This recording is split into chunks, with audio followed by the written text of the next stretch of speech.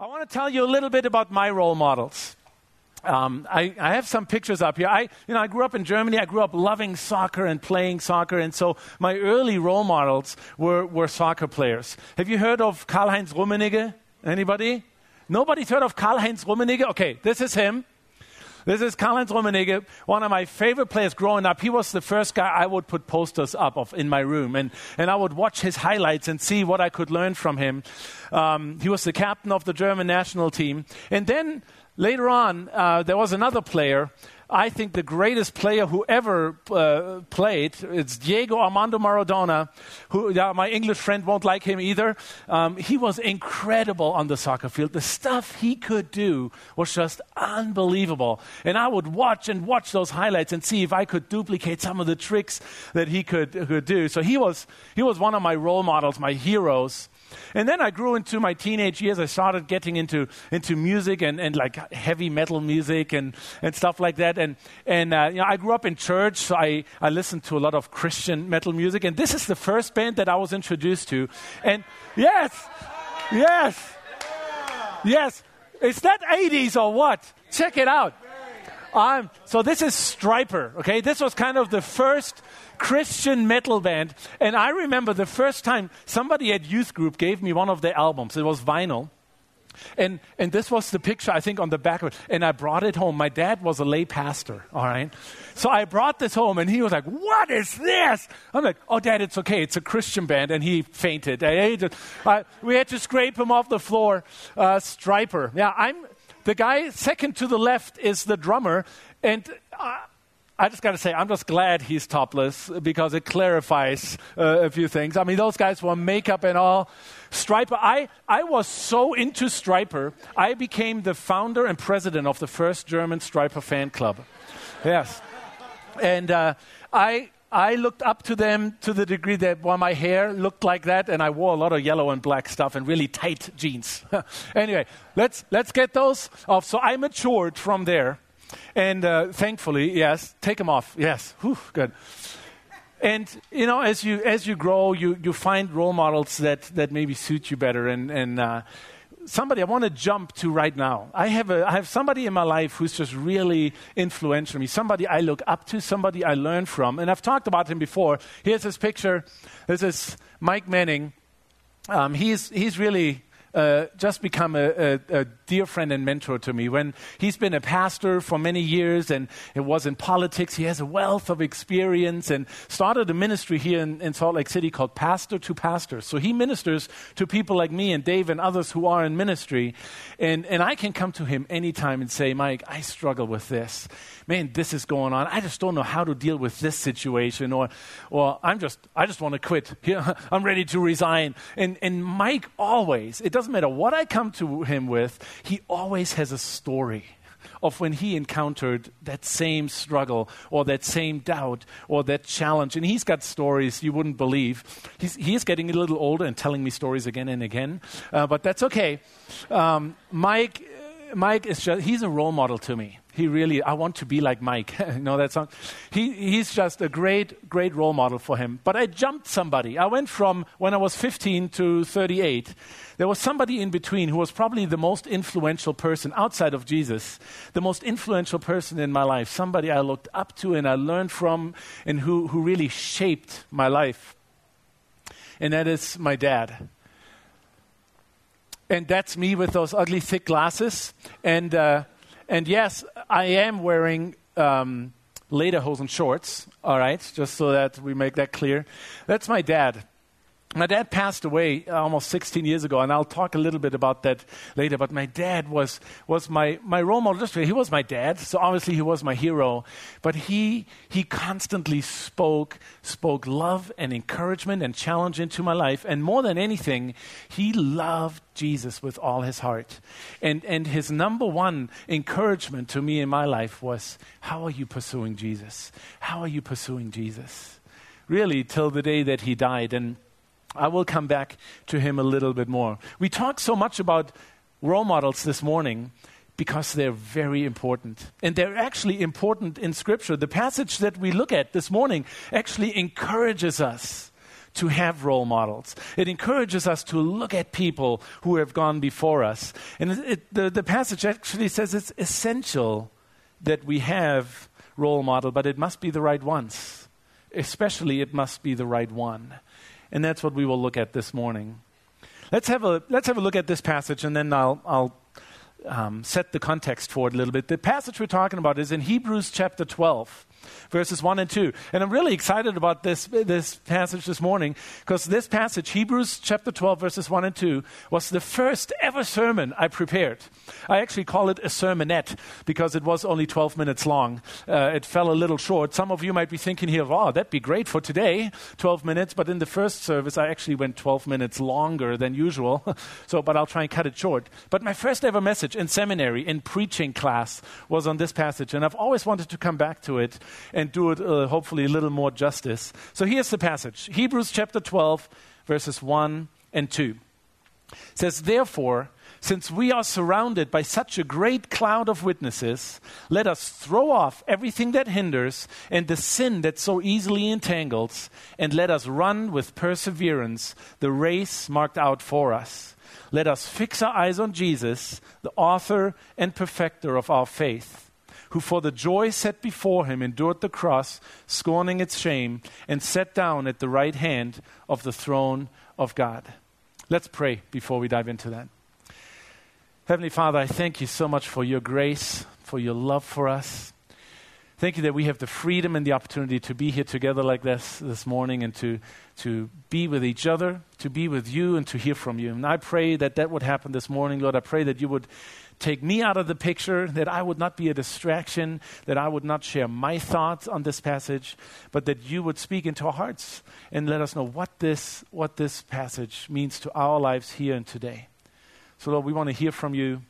Thank you that you promise to be present, and that you promise to teach your word to us through your Holy Spirit. May that be true this morning. In Jesus' name, amen. Amen. So let me quickly tell you the context of this. See, when you read a verse in Scripture and it says therefore, or because of that, that should always tell you something. It means there's something right beforehand that's really important to the understanding of what you're about to read. And this starts out, therefore, that means we've got to look at what's ahead. This whole book, the letter to the Hebrews, we actually don't know for sure who wrote it. The author doesn't identify himself as true for most other books and letters. We know who wrote them for sure. I think it's Paul, just simply because of the consistency with other things that he's written. But the whole letter is written to a congregation of Hebrew believers, so Jews who had accepted Jesus as the Messiah. And the whole letter has the context of calling the people who read this, the recipients at this church, to persevere. There's obviously circumstances in their lives, in their church, maybe in their city, where there's difficulty, maybe persecution. It could be all kinds of circumstances, most likely persecution for their faith, but not necessarily only that. But they are probably, it seems like from what we're reading, at the point of giving up, of saying, I can't go on anymore. And the whole letter is in the context of persevering, of saying, keep going. And the author to reassure the readers of their faith and what they've been taught and what they have accepted as truth, he tells them, Jesus is the Messiah. Look at this. He is the one that was sent to save us. He goes on to tell them that Jesus is greater than Moses, who's the greatest prophet in Jewish history. He says Jesus was greater than Moses. Jesus is our high priest, the one who brought us into the presence of God. And even though he's so great, he's the Son of God, he's the high priest, he wants to be your friend. This is what he writes about in the passages leading up to this. He reminds them that Jesus brought a new covenant of grace instead of law, and that Jesus shed his blood for their forgiveness, and that forgiveness is everlasting, that it will never change, that it will never end. And then after he reassures them of all these things, he says, now hold on to that and persevere. Don't give up. And he tells them to persevere by doing a couple of things. And one of them is in chapter 11. He tells them and encourages them to persevere by giving them a list of people here in verse 11 and in chapter 11, and I'll read some of those to you. He says, look at all these people in the history of Israel. All these people who pursued God, who loved him, but they had all kinds of difficult circumstances, but they were faithful to him.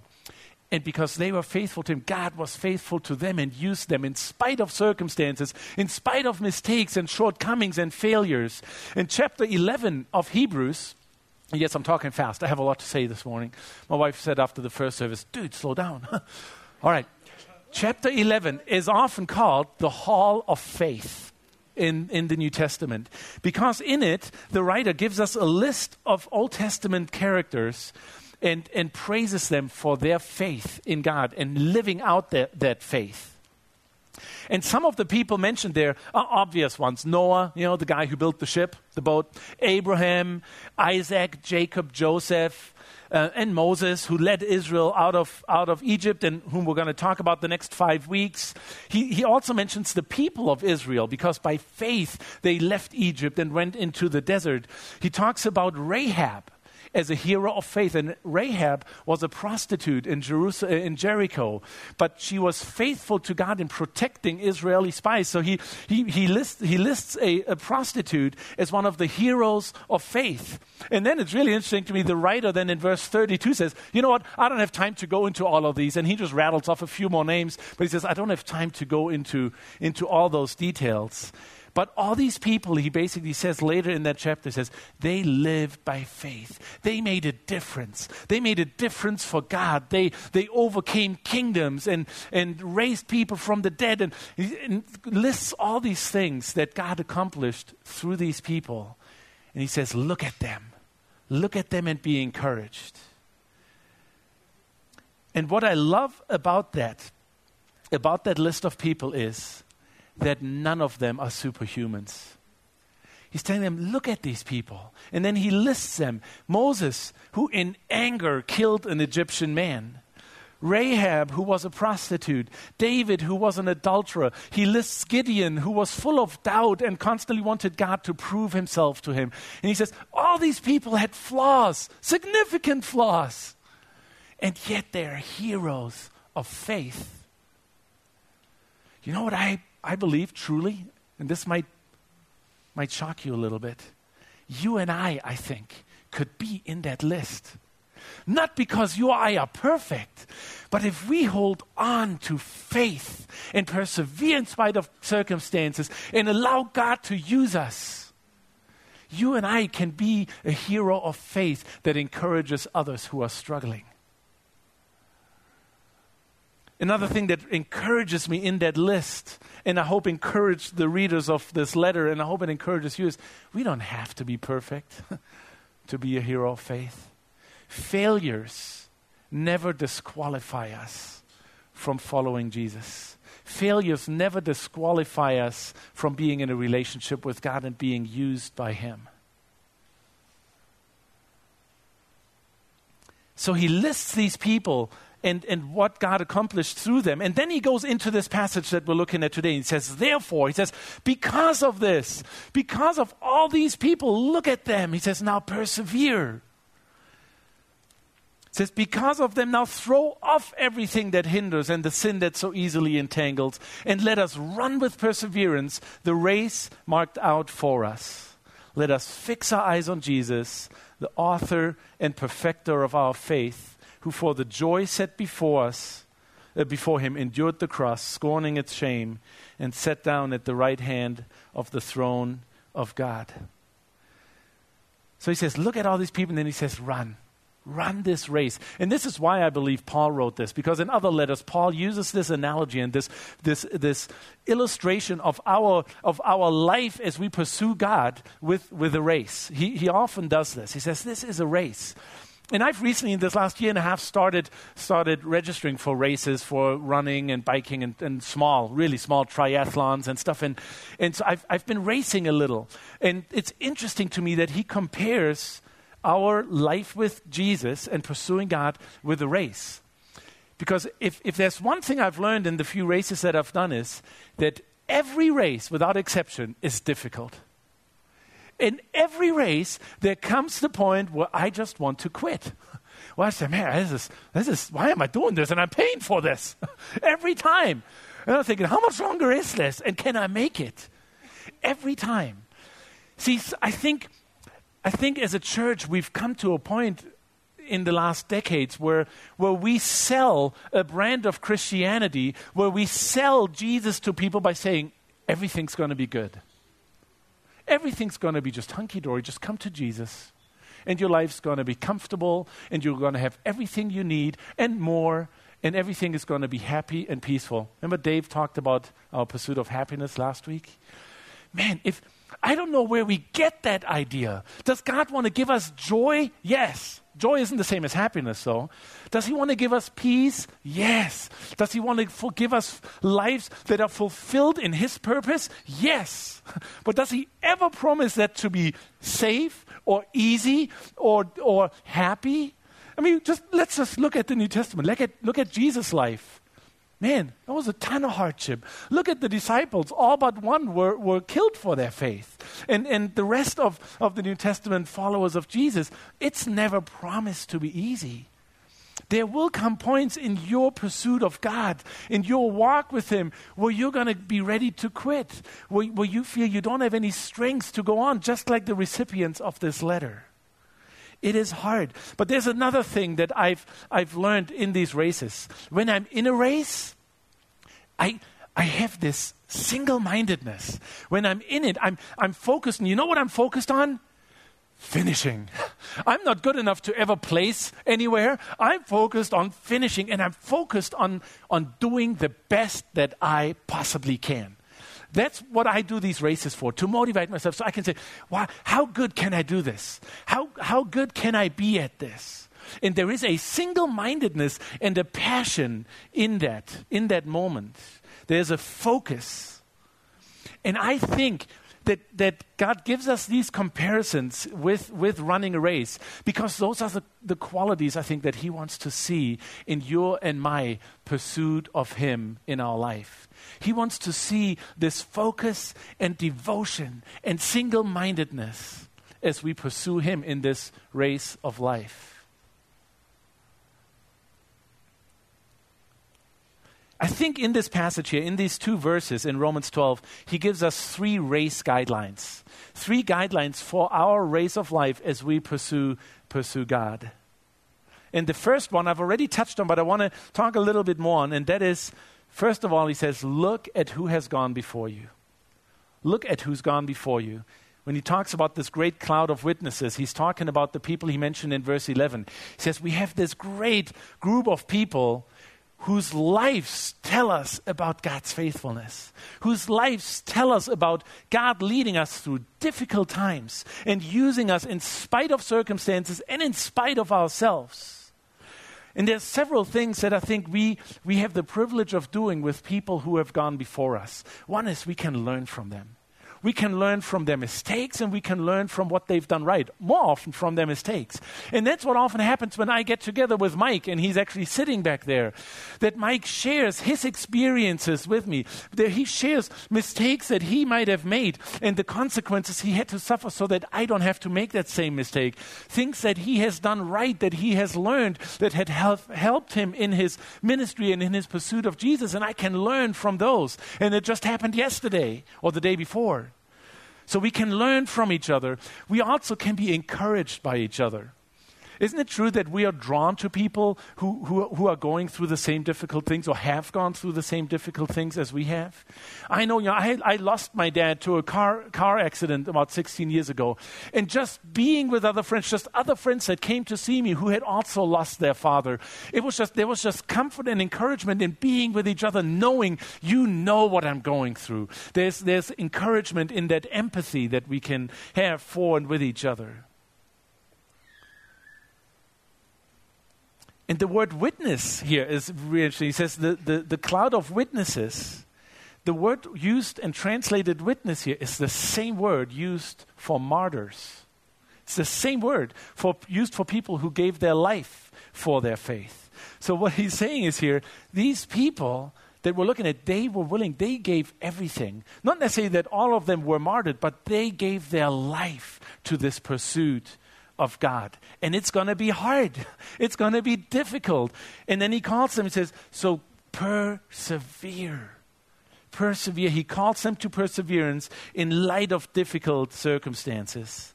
And then he says, I know it's going to be hard. but see the people who, in spite of hardship, held on to Jesus and held on to God and followed him, and how God used them.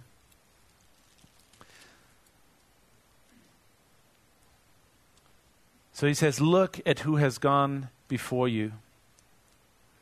Again, one thing that encourages me as I look at that list of people that he lists in chapter 11, what encourages me is that none of them were superhumans. None of them did this. None of them accomplished what they accomplished through their own strength and abilities.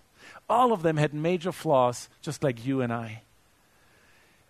They are heroes of faith because they were willing to be used by God and allow him to give them strength to do what he called them to do. And that can be true for you and for me. No matter where you find yourself right now, no matter what circumstance you find yourself right now, if you persevere and pursue God in that, he will lead you through it, and he will use you in amazing ways and make you a hero of faith to those watching your life. So he says, look back at the people who have gone before you. Secondly, he says, look at what is hindering you. Let me read that again here in chapter 12. It says, let us throw off everything that hinders and the sin that so easily entangles. I think what he's saying here is take a good hard look at your life and look at what is in your life right now that is hindering your total pursuit of God. What is in your life right now that is weighing you down? What is in your life that's distracting you from having this single devotion of pursuing God? You know, as I've started running and biking, the more you do it, the better you want to get at it and the better equipment you use. My wife is going crazy with the things that I think I need for running and biking. And then at some point then you start, when you get new running shoes, you start weighing the shoes. Yes. You actually weigh the shoes and see how many grams you can shave off of your grams is a metric weight unit. Have you heard of that, grams? Okay. Anyway, so you try and just cut out anything that's absolutely unnecessary in terms of weight and something that could drag you down, so you can be as light and as mean and lean as you can be. I hate to admit, I have little carbon bottle holders on my bike because they're lighter than metal bottle holders, because it makes it faster and lighter. Carbon, baby. See, we cut out. So in my athletic pursuits, and that's the context he's talking about, in my athletic pursuits, I try and cut out anything that's unnecessary. And what he's calling us to do here is, do you have that same passion in your spiritual pursuit of God? And I have to ask myself that, do I have the same passion to cut out anything that's unnecessary weight, unnecessary burdens, unnecessary things that distract and slow me down from pursuing God? Do I have the same passion about eliminating those as I am about eliminating weight on my bike? And the question to you is, do you? You might not be a runner. You might be into other things. But do you and I have this passion of cutting out the things that are unnecessary burdens as we pursue God? And those things might not be bad in themselves. They might not be clearly outside of God's will as he's communicated his will in his word. They might not be these clear things. And those might be issues that are right and good for somebody else, but just not right and good for you. So it's a little tricky. It might be things like sport. Could my pursuit of athletics actually be something that slows me down in my devotion to God? It could be relationships that you're in. And relationships are good, right? But could there be a relationship in your life that actually hinders you from pursuing God? Somebody who encourages you to pursue other things other than God? Could it be finances, career, just stuff? Could it be your reputation? Whatever it be, are there things in your and my life that keep us from wholeheartedly and with single devotion pursuing God and running this race, chasing after him? See, that's one thing, what I said earlier with running the race. You just want to get there. You just want to get there. Do we really want to get to where God wants us to be? Do we really want to get there? And are we doing everything to get there? You know, some of us maybe don't have these things or issues or hobbies that distract us. Maybe it's just that we have accumulated what I would call spiritual fat. And this is not about weight loss. Okay, let me just say that. But have we accumulated spiritual fat? A year and a half ago when I felt convicted, man, I got to get in better shape. I was heavier than I wanted to be. Okay, but you know what led to that? What led to that in my life was comfort and just getting complacent. It was more comfortable sitting on the couch and eating a bag of chips while I'm watching football. And I got to a point where I was not where I wanted to be. But it was comfort and complacency. And I think comfort and complacency leads to spiritual fat in our lives as followers of Jesus. Where we've just gotten comfortable. Where we are not pursuing him anymore with the passion that we once had. And we need to trim some fat. We need to trim some spiritual fat so that we can again engage in this reckless pursuit of God, in this race where we chase after him. And just like with physical fat that we want to cut, spiritual cutting fat means discipline. You know, it's not about doing to please God, but there is things that God asks us to do in our pursuit of him so that we can enter into a more deeper experience of him in our lives. And one of that is that he calls us to discipline in our pursuit of him. Where we need to get into the spiritual gym and hang out with him and know his word and read his word and allow him to shave off the things that need to be shaved off and that need to go. And sometimes then he says there's not just those things that hinder and slow us down. Then there's also the S word, the 3-letter S word that we don't like to talk about so much, sin. But God says there could be sin in your life that not just slows you down in your pursuit of him. Sin will actually stop us in our tracks of pursuing more closeness and intimacy with him. Now, if you're a follower of Jesus and you sin, by the way, we all do. We all do. Actually, in John it says if you say there is no sin in your life, then you're a liar, which means you sin. So we all sin. Sin is nothing else but doing something outside of the will of God. That's what it means. You're outside of the will of God, and we all are at times. The problem with sin is God cannot be in a relationship with sin. Now, sin will not stop your relationship with him because it is forgiven in Jesus, but it will stop your continued experience of pursuing intimacy with him. And so he says, if there is sin in your life, if you are engaging willingly and consciously in things that are not of God, he says they have to be dealt with. What he says, before you and I can go deeper and further together, this has to be dealt with. And that means confession, repentance, and forgiveness. And it's available anytime. And so I just want to encourage you and me to take this look at our lives and see, okay, God, what is it? What is it in my life right now that's slowing me down, that's distracting me from focus on you? Or is there actually something that's just really stopped me in my tracks? I want that cleared out of the way because I want to pursue you. And I encourage you to pray and ask God, show these things to me. Sometimes we're blind to them.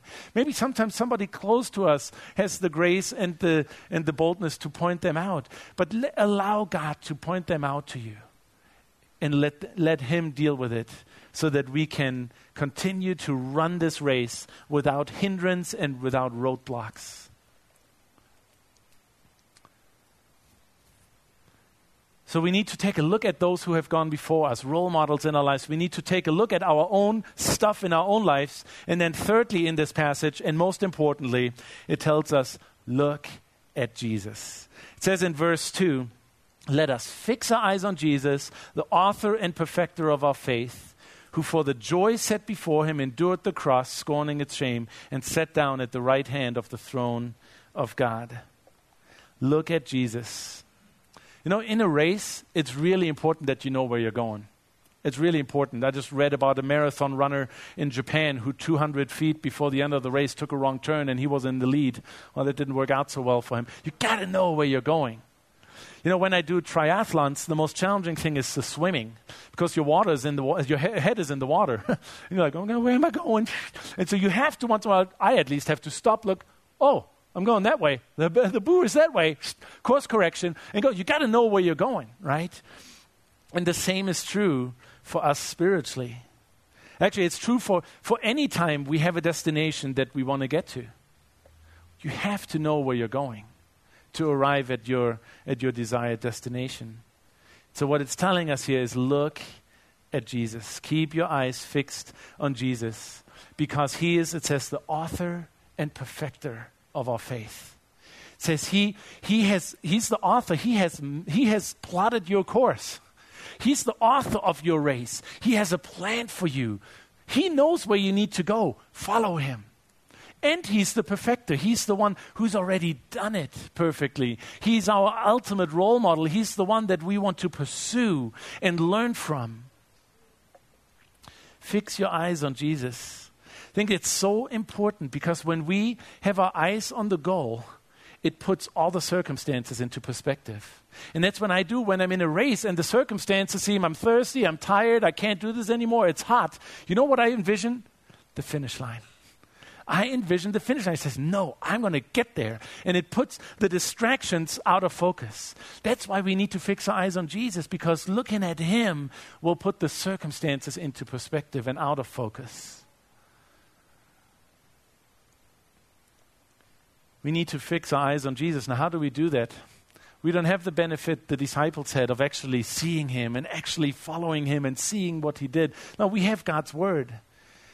Fixing eyes on Jesus doesn't mean you have to carry around a crucifix with you and stare at it whenever you think of it. Now, if that helps you, go ahead.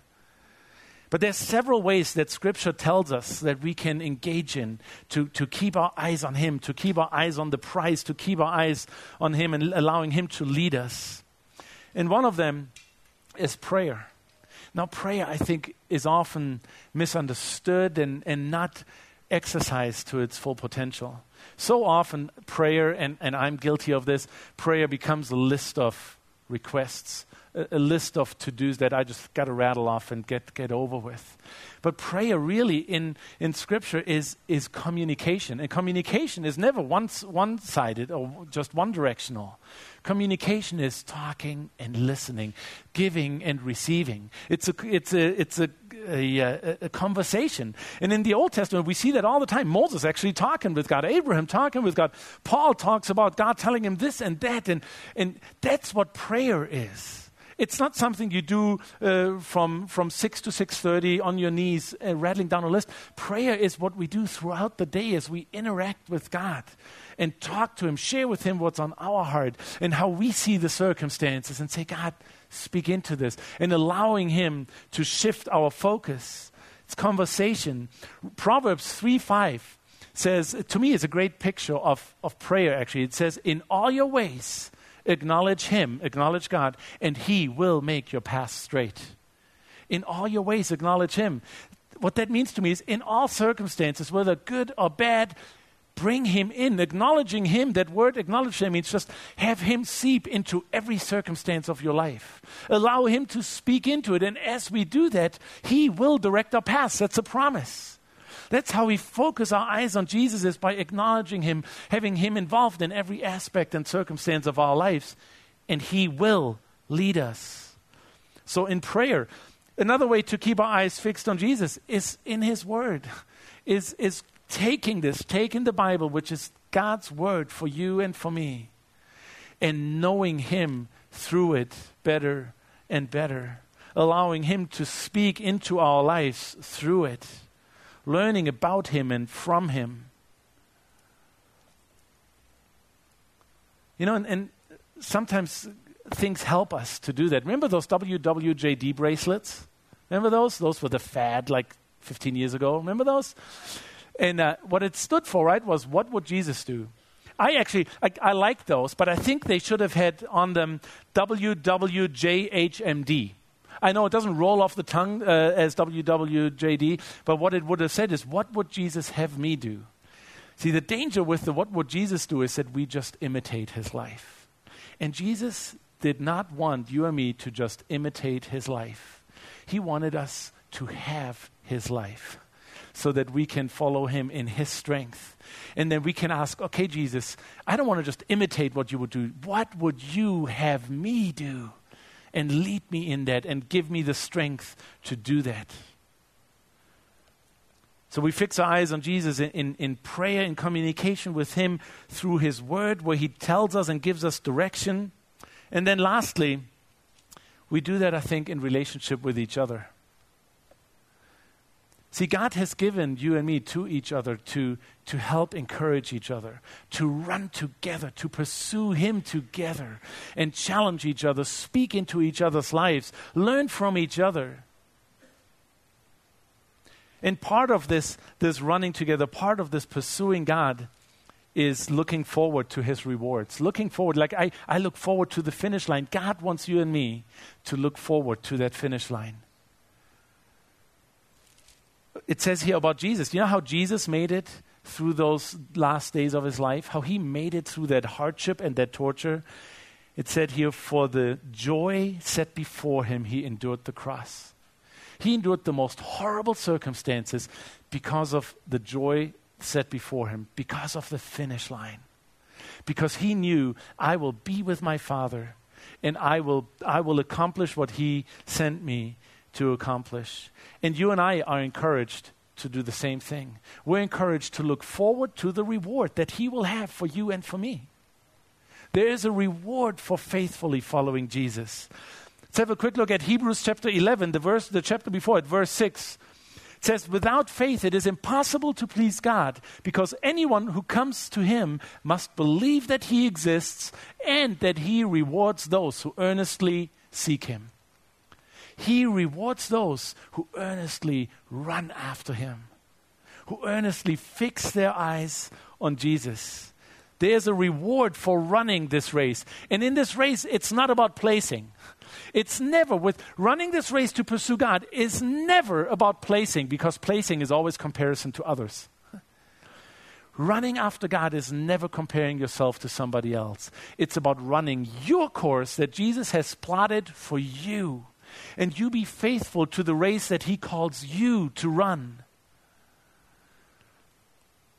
So that at the finish, God will look at you and he will say, well done, my good and faithful servant. Do you know one thing that's true about this race that God calls us to run? We don't actually know where the finish line is, which would kill me in a race.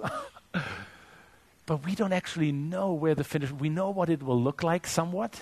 We know we're running after Jesus, but we don't know when it comes. He does. And I told you about my dad early on, and his finish line came very, very suddenly and unexpected. He was 48. Him and my mom were on a road trip to take my sister, my youngest sister, to a summer camp in Austria. And they were driving back from Austria on the Autobahn when they had a fatal car accident. My dad passed away that night, very, very suddenly. What's really interesting is that leading up to that, in the couple of weeks before he passed away, he had his insurance agent come in and assess everything that he owned in his business. And he sat my mom down and said, if something ever happens to me, this is where you find the papers and the life insurance. And my mom said, I don't even want to hear about this. And he also told her, if something ever happens to me, I want you to give Christian, I'm one of 3 sons, I want you to give Christian all my sermon notes. My father was a lay pastor too, and that was before computers really, and he had all his handwritten notes. He didn't have a snazzy iPad to preach from. So he had a whole bookshelf full of these little black folders with sermons in them. And I couldn't even touch those early on after he passed away. I just wasn't thinking about it. I was preparing to go to Bible college. He passed away 2 days before I was supposed to fly to South Carolina to start college. And so I stayed home, of course, for another 6 months. And then 2 days before I then went to South Carolina, we were sitting in our living room with my mom and, saying our goodbyes. And I looked at all those notebooks that my dad had put his sermon notes in. And I picked out the last one. They were in chronological order of the sermons he had given. I picked out the last one and was surprised to find that it wasn't sermon notes, but it was the New Testament written in his own handwriting. And he had gone all the way from Matthew to Timothy already, and it was dated, the dates that he wrote. And I said, Mom, what is this? Did he rewrite the Bible? And she said, no, you didn't know this. For years, in his time with Jesus in the morning, he started at some point because he wanted to bring God's word more into his life and heart. And you know how you internalize things better that you've written than just read. And so she said, he started just copying down and just chronologically going through Scripture. And so instinctively, I went to the last page, and it was dated from the day before the accident happened, the day before he passed away. And in light of, the things he had done with the insurance, and so it was just really odd. But this is what he had written on the day before he went to see Jesus. It was Timothy chapter 4, and in Timothy chapter 4, Paul is writing to his prodigy Timothy, who he had prepared to go into ministry. And this is his charge to Timothy. Sorry. This is what it says, Timothy 4, verses 5 to 7. But you keep your head in all situations, endure hardship, do the work of an evangelist, discharge all the duties of your ministry. For I am already being poured out like a drink offering, and the time has come for my departure. I have fought the good fight. I have finished the race. I have kept the faith. Now there is in store for me the crown of righteousness, which the Lord, the righteous judge, will award to me on that day. And not only to me, but also to all who have longed for his appearing. Man, when I read that, I was like, are you kidding me? This is how God orchestrated for him to write that and to study that the day before he went to be with him. And I just can't help but think of God's grace preparing my dad for that. But more than anything, I walked away with the confidence, knowing, yes, as Paul, my dad, had run the race, he had been faithful. He had run this race of pursuing God. Had he made mistakes? Of course. But he had run the race, and at that point when I read it, he had finished it, and he had received the reward that God promised us. And he's promising the same reward to you and to me if we're pursuing him, if we are running after him in our lives, with all the mistakes and shortcomings that we have and that come with that. And so I just want to encourage you, and I want to ask the band to come up. With this verse, I want to encourage you with the words that this author wrote to the church of the Hebrews. They were, I don't know what your circumstances are this morning. I don't know if you are at a situation in life or in your faith where you are just worn out and you don't know if you can go on, if you can take one step, let alone race. I just want to encourage you, look at those who've gone before you. Look at others who have gone through the things you're going through. And be encouraged by seeing God's faithfulness in their lives. And I want to encourage all of us to find these people among us. There's people here that you can learn from. People whose experiences you can learn from and be encouraged by. And people can be encouraged and learn from your experiences. Let's run this race together. This race is never meant to be run alone. Let's run this race together, no matter what circumstances you find yourselves in. And maybe you're here this morning and you're running hard, you're juiced up and you're pursuing Jesus. Great, then encourage others along the way. Let's look at who's gone before us. Let's learn from each other. Let's encourage each other. Let's take a good look at our lives. Let's look at and ask God, what is there that needs to go? What is there that needs to be shaved off so that I can better and leaner and meaner pursue you? And then most of all, in all of that, let's keep our eyes fixed on Jesus and let's help each other in doing that. And now we can do that right now by coming before him and worshiping him together.